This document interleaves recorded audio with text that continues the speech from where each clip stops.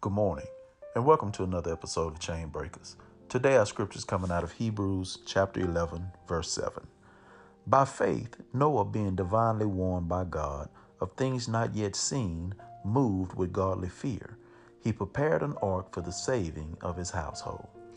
Did you know that your faith is capable of saving those connected to you?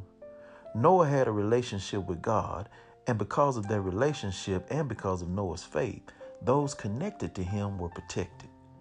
Now, some of you have been spared because of someone else's faith, and some of you have protected others through your faith.